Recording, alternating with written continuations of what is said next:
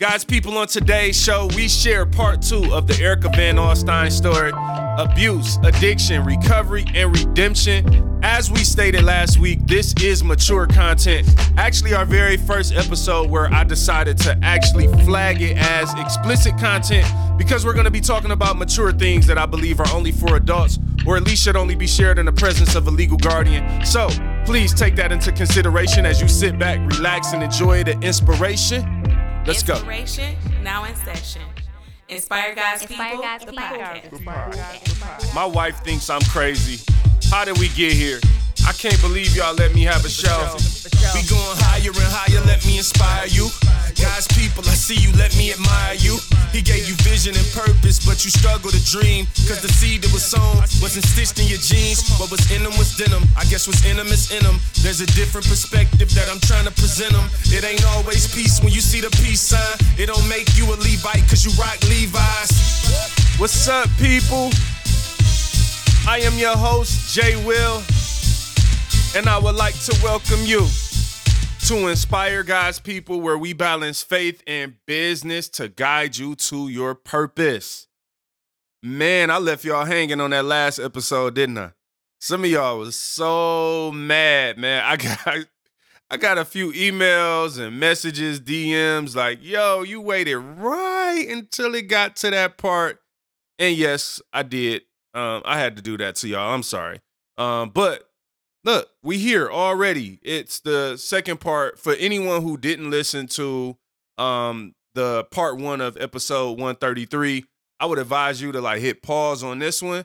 Go to the previous episode. It says part 1 in the description. Listen to that first, and then check out part 2 as we continue to dive into Erica's story.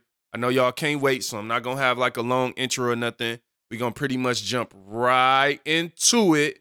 And then, let me know what you think. I do want to say a couple things. Appreciate everybody out there who emails me at jermainewilsonmusic@gmail.com.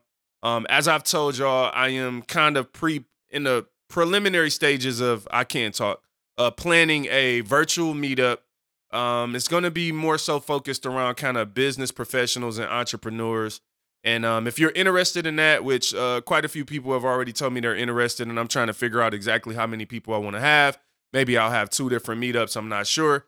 But if you are interested, shoot me an email or shoot me a message on Instagram or Facebook. So email jermainewilsonmusic@gmail.com or just hit up inspireguyspeople.com and go to contact or whatever.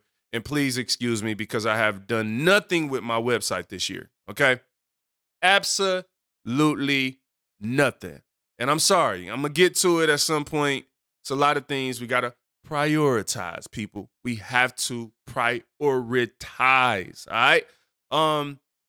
What else I got to say, man? We talked about the email, talked about the virtual meetup. And again, the virtual meetup, what is it going to be exactly? Not 100% sure, okay? What I'm really envisioning at this point is a place where entrepreneurs and business professionals can, network, right? So do a little networking, learn about each other, maybe ask some questions. People share some best practices. Here's one of the things that I just know is that successful people surround themselves with like-minded individuals. And I know a lot of times for people who might be listening to this show, you might be one of the only people in your community or your neighborhood or in your family who think like this or is interested in these type of things.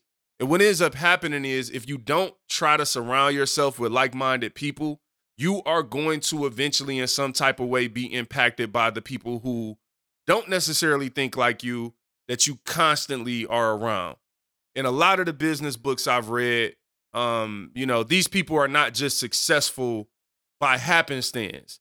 They are like CEOs hang around CEOs. And I'm not saying other people are beneath you or something, or you got to disown your family. I'm not on that. But what I am saying is that, I do want to find ways to connect us because there's so many great people that listen to this show. You hear the type of people that have been interviewed on the show. And I'm just looking for ways of how do I connect dots, bring people together, introduce people. This is how we change people's lives. This is about faith, balancing faith and business is what we're all about. So, yo, if you're a new listener, I'll ask you to do this. Go back to our earlier episodes. Start at episode 1. You can listen to 2 episodes a week, 1 a day, whatever suits you.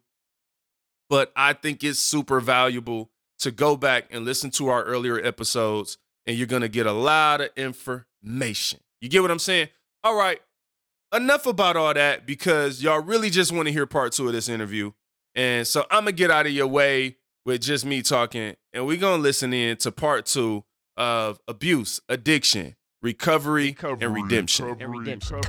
Let me interview you. Here's what we gon' do. You gon' talk to me and I'm gon' talk to you. Maybe on the phone or possibly in person. Either way it goes, we gon' be talking purpose. And again, something in my spirit was just like, do this, you can do this. And we did that. Well, he kept finding us. And he had people sent after us, and I was scared for her and her family. And they were so kind to me. So we went back, and that was the worst thing we could have did, because I was separated from my son. Yeah. And we had a trailer in the woods. And it was just really, it was really not good. But me being separated from my son, it kind of, I did not, that right there, I guess they say like that mama bear in me came out. And that was the point that I did make the finalization. So I went to a domestic violence shelter in that area. The difference between in the country and in the city, a domestic violence shelter in the country is more like kind people opening up their homes like a safe house. Gotcha. And they constantly move you around. Well, the last safe house that I was at, was a nice woman. She had very big sons. The runt of her sons, he was like 6'4", 250 pounds.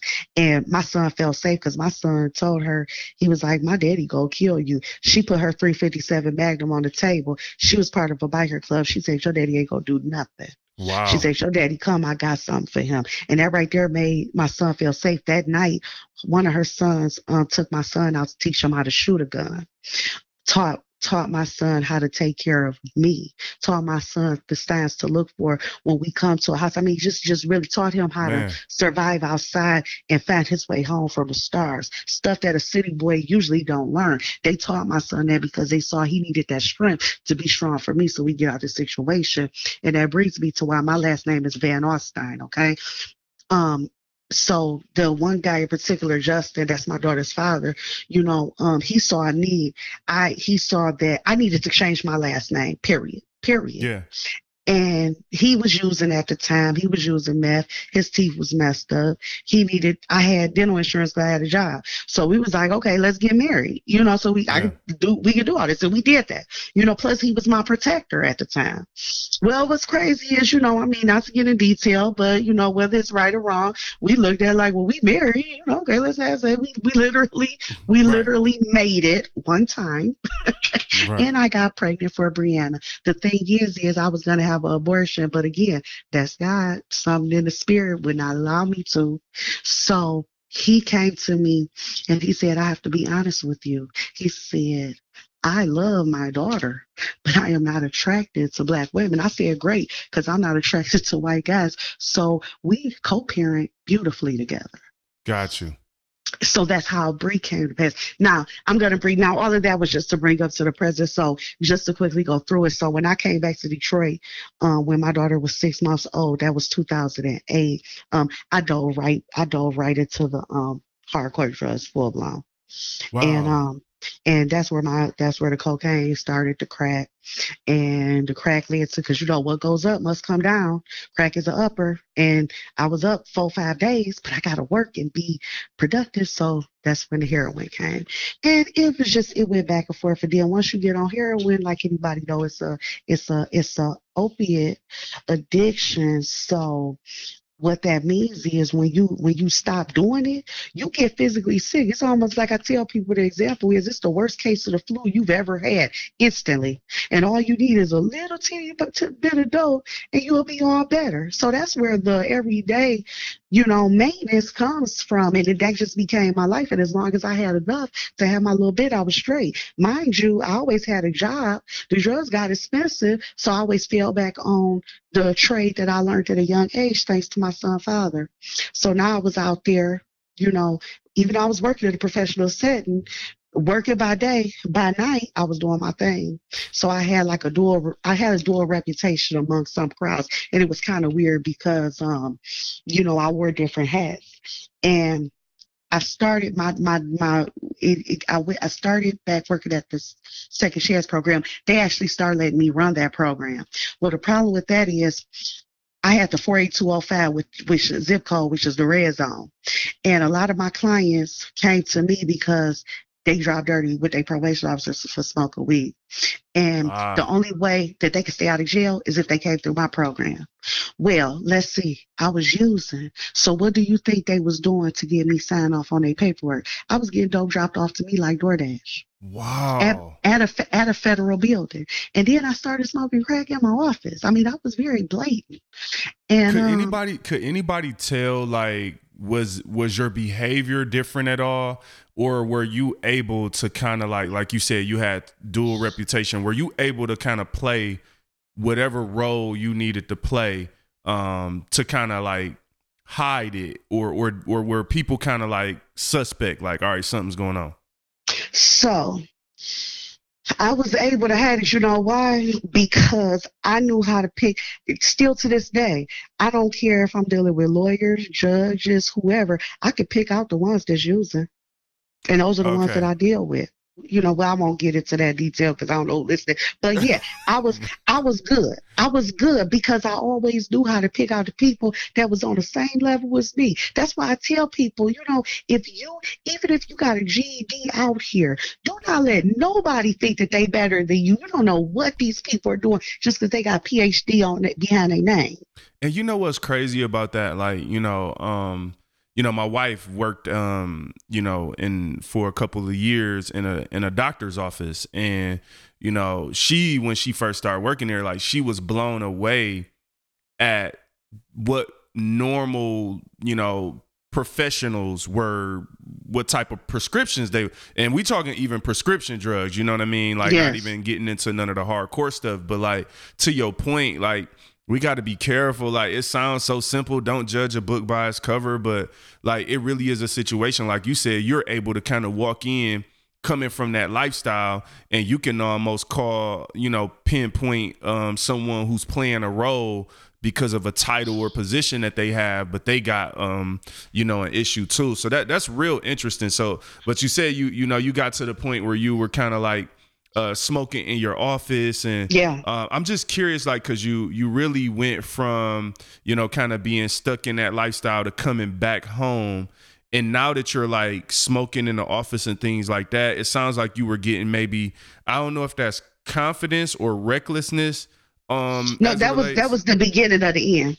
Okay, got you. That's where my end came, because that was at the point where I had got caught because I set off the smoke alarms. Okay, so that's the pride before the fall. I got you. Mind you, that was the fire. That's a federal building I was in. The fire department came out.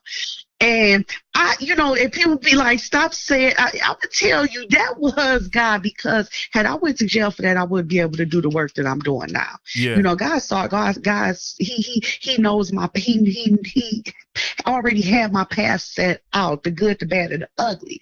So I understand that, because do you know, it just so happened it was a candle. It was a candle out for whatever reason. And they was like, oh, well, we see what the problem is right here. Look.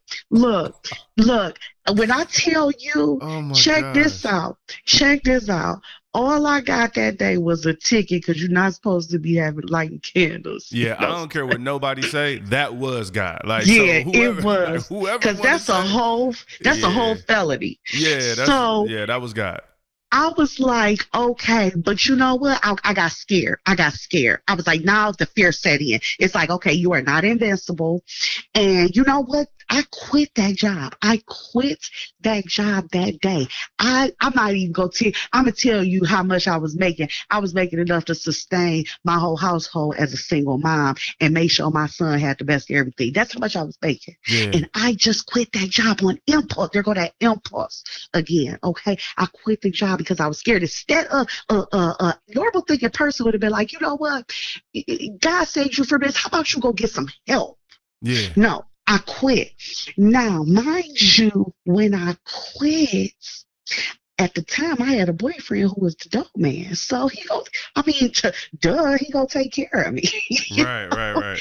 So it made sense to me, right? And what was crazy was this is what an addict will do. Not only will it make sense to them, they will get it to make sense to others. And I don't know how I did it, but I convinced my parents that this move made sense. Yeah, there was a lot of lies and different things there, but I did. I convinced them that it just made sense.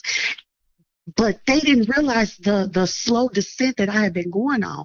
So mind you, I don't have a job now. So now how you get paid. I had about 3 more checks coming to me. I had my last 2 checks, plus I had all my vacation time coming to me. So I'm living La Vida Loca, Man. And what was crazy was toward the end. So, I had started not coming home. And that was when my parents, because I have always been a present parent for the most part, maybe not emotionally, but definitely physically there. But my parents was like, what's going on? And finally, I was just so arrogant. I'm like, I'm about to do it. My stem fell out. One of those things. Something happened to where they was like, because my dad is an ex-drug addict. So he already knew the signs or whatever. And my mama put me out. And then I told her I was taking my kids. And she told me she said, you get out. And if you take the kids, I'll call CPS myself. And they'll get taken from both of us. So I just left from there. I put my ego aside. And I went to go live with him. And I'll never forget the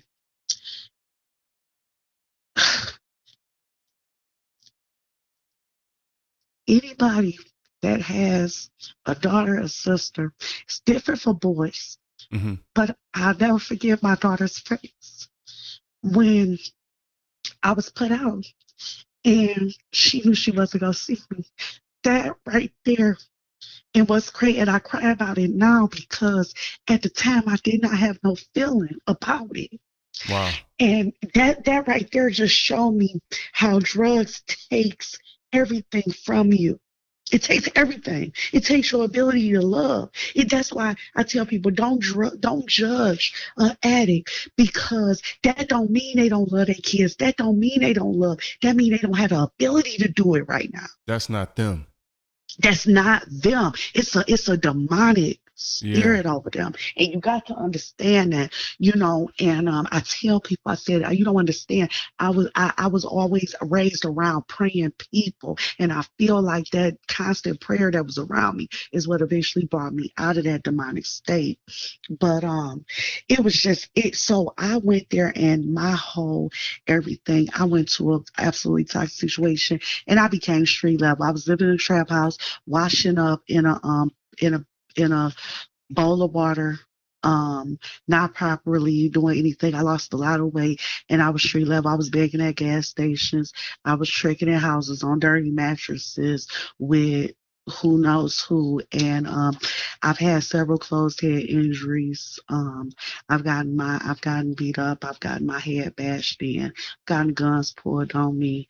I've had a lot of different things happen that I'm still healing from emotionally and physically.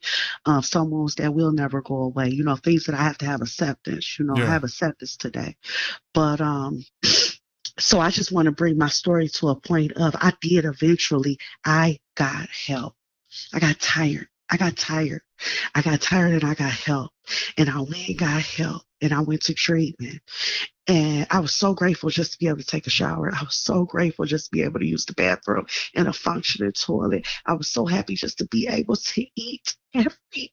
I was so grateful. And they, it was just, I stayed there and I started listening. And unfortunately, the way the system was set up, which is why I do the work that I do now, when I was done with treatment, they didn't have no 3/4 house beds available for me. So I had to go right back to the drug house. Wow. And but I didn't want to use. But he continuously cooked dope up in the house, let people use in the house, everything. So I remember learning a trade that my mama taught me at an early age. She taught me how to crochet. And what I did with that trade was I went to Value World, which is a secondhand store, and I bought they got a whole bunch of yarn in a bag for like $5, a whole bunch of different colors, because yarn is expensive. Mm-hmm. And I bought a crochet needle. And every time I got the urge to use, or people use around me, I locked myself in the room and I crocheted. Well, after a week, I made almost a queen size blanket. And the significance of that is I sat there and looked at that blanket. Anybody that crochets know that's a hard thing to do in a month, let alone a week. But I looked and seen the beauty in that. I call it my junk blanket because it was all different colors, but I see the beauty in that. And I saw the hope. And I saw the fact that most of all, I can complete something. I can follow through with something. I called the person that's my recovery coach. I'm a recovery coach today. Well, at the time I called the person that was my recovery coach. He helped me get into a 3/4 house. He actually paid for the first week and helped me get a job so I could pay for my weeks after that. Okay.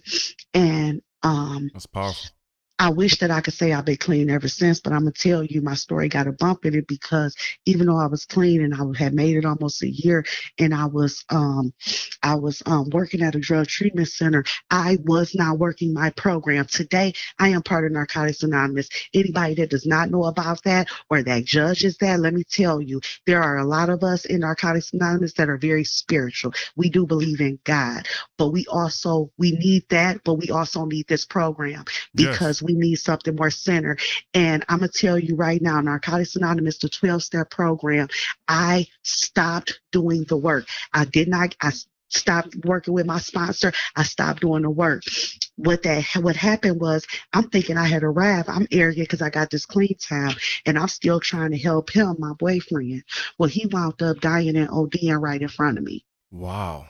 And see, a lot of people say, well, I know why you relapsed because of that. No, I'm not going on. I didn't relapse because he died. I relapsed because of my lack of recovery.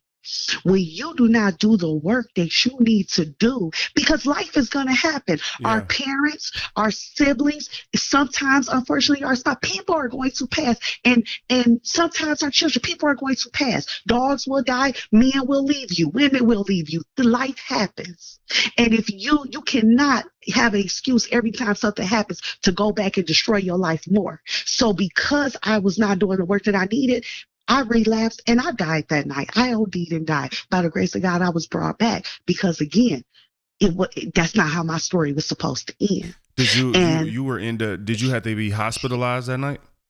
No, they just, well, I mean, and I say it like that because in the world that I'm in, it's not like, I was brought back. When you brought back with Narcan, you should go to the hospital. Most of us don't. We just keep it moving. Got you. So that because you're judged.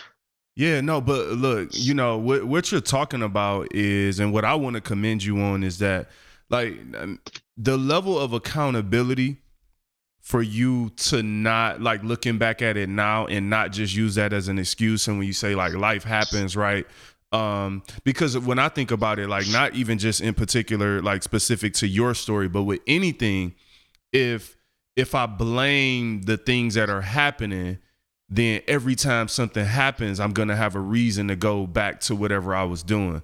So absolutely, I think that level of accountability is just admirable. And what, some of the things that you had to overcome in the midst of that, to be able to have that mindset, I just want to point that out. Like, I think that's amazing, but, sorry to hear that you had to experience that too with your boyfriend passing and overdosing and you end up kind of having that bump in the road. So how did you go from there, to get on the path you're on now, like as a recovery coach and like having the background you have? Like, even talking to you, I could tell like you've been through some type of schooling or certification or something, just because you don't just talk from an opinionated standpoint. I could tell that there's a lot of work. Evidence-based.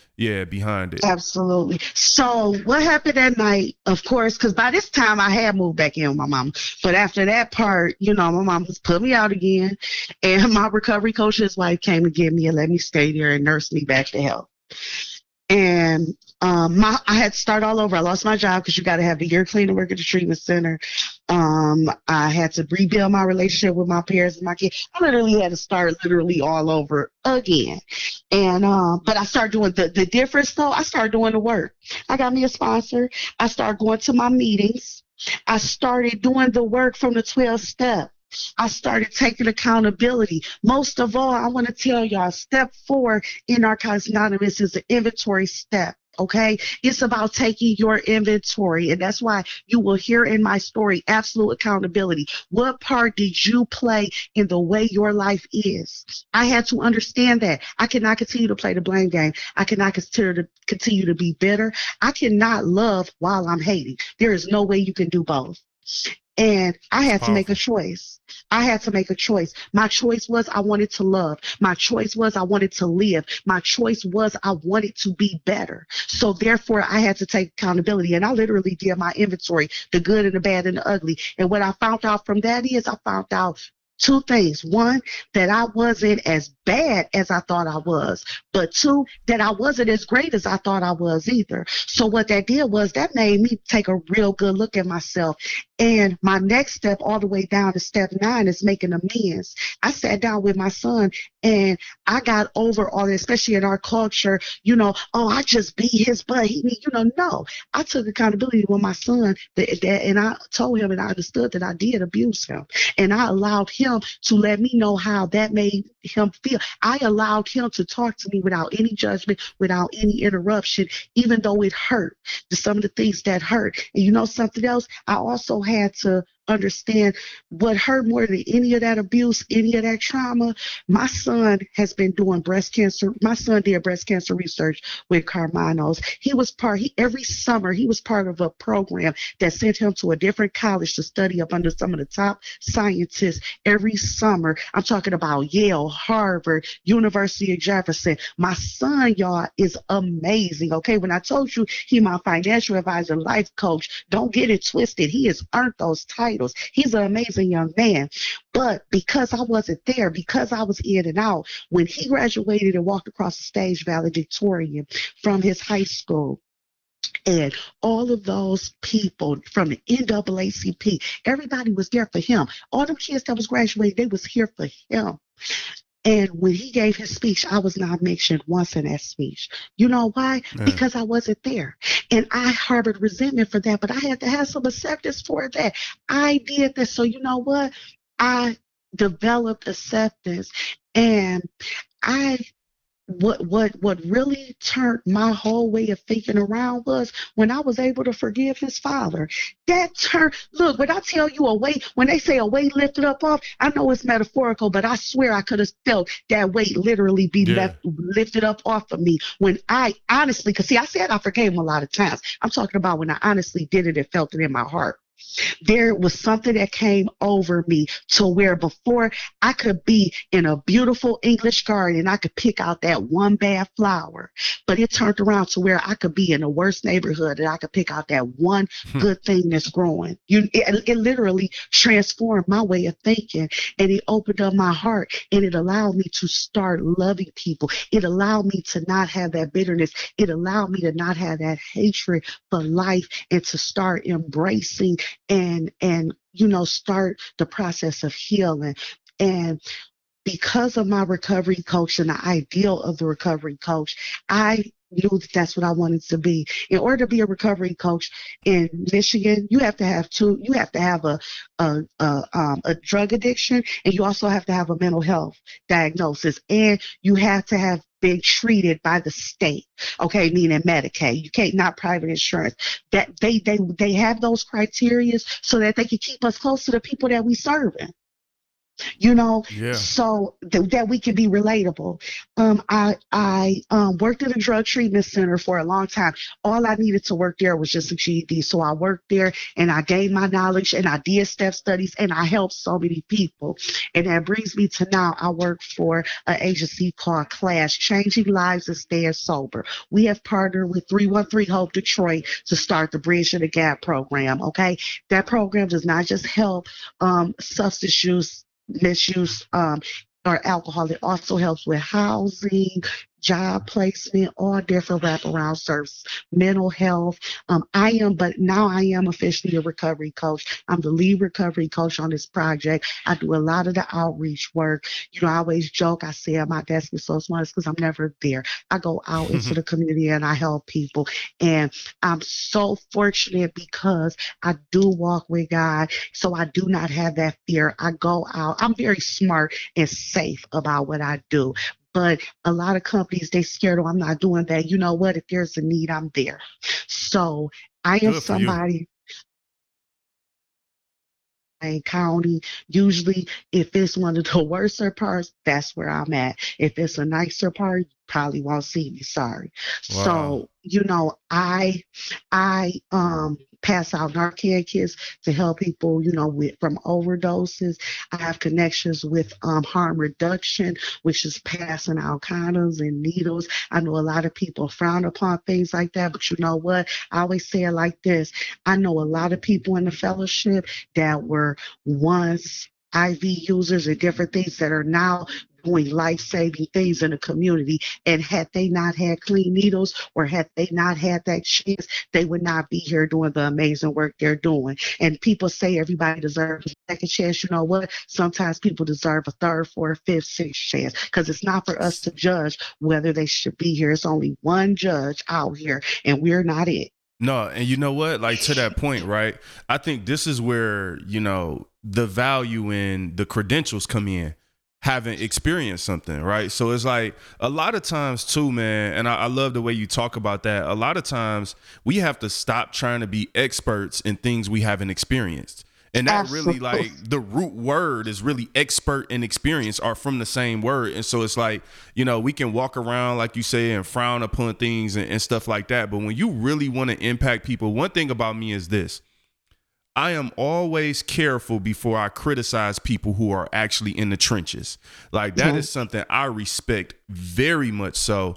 And I commend you, and I'm proud of the work that you're doing. Proud to say that I know you because you're out there touching real people. And it's easy for people to, you know, like, judge from far away because you're not there and you don't know the ins and outs. But when you have somebody who has lived that life in a real way, like, man, no, to me, all we can do is commend and also trust your expertise. Like, trust the fact that you know the ins and outs of that world a little more in depth than someone who hasn't experienced it. So I completely commend that.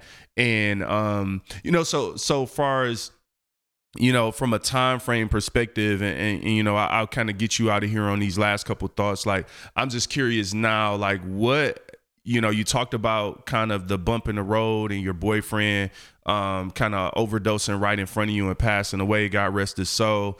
What's the timeline now? Like, how long ago was that versus where you are now? And then if you could just kind of like leave us with, like, what are you still looking to do in the future? Like, what does the future hold for you? And how can somebody contact, you know, this program? How can they get in touch? And I'll make sure that whatever this information is, you can kind of send it to me, message or text me. I'll make sure that in the show notes that people could easily get, whether it's a phone number, email, website, whatever. So you could look in the show notes. But yeah, if you could just kind of share those things, like the timeline, and what you're looking to do next, and how people can get in touch with you or this program if they need help. Okay, so to answer your question, in my community, we call time. Okay, and I have 3.5 going on 4 years clean since that night. Congratulations. That thank you. And what my plans are, I have a 5-year goal and I have a 10-year goal. My 5-year goal is to open up some sobriety houses in Wayne County. And my 10-year goal is to open up my own inpatient treatment center. And I just want to say this. If you not just if you need help. If anybody you know needs help, I do recovery groups. I'm extremely relatable. I don't judge. Even though you may see me talk a lot and I'm transparent, that is my own personal choice. I do believe in anonymity for others, and I will absolutely respect that. So if you contact me, it will absolutely be between us. First of all, on Facebook, it's Erica Van Alstyne. You could definitely message me. I always post different things about my program on my Facebook. I will get him the information because everything goes to my number. My number is all over the place. A lot of people are like, "Are you crazy?" Yeah, I probably am. I did a lot of drugs, but you know what? It's all good now. And that's the thing. That's the thing. I just try to. People be like, "Well, how can you joke?" You know why? Because you got to laugh to keep from crying. Yeah. And you know what? At the end of the day, I'm here. I'm where I'm at now, and I'm good where I'm at, and I just want to help others. So if anybody out there needs help, or they know a family member that needs help, you can definitely contact me that way. Okay? Man, no, I appreciate it, Erica. It was great catching up and hearing your story. This is going to help a lot of people, man. And, I definitely be keeping you on my prayers and just look forward to seeing you kind of reach those goals that you have, 5-year and 10-year goal. And it's going to help a lot of people. Yes. So keep doing what you're doing. I'm definitely a fan of it and got nothing but love for you. And thanks for being so transparent and really sharing your story on the show. Oh, you're absolutely welcome. All right. Thank you.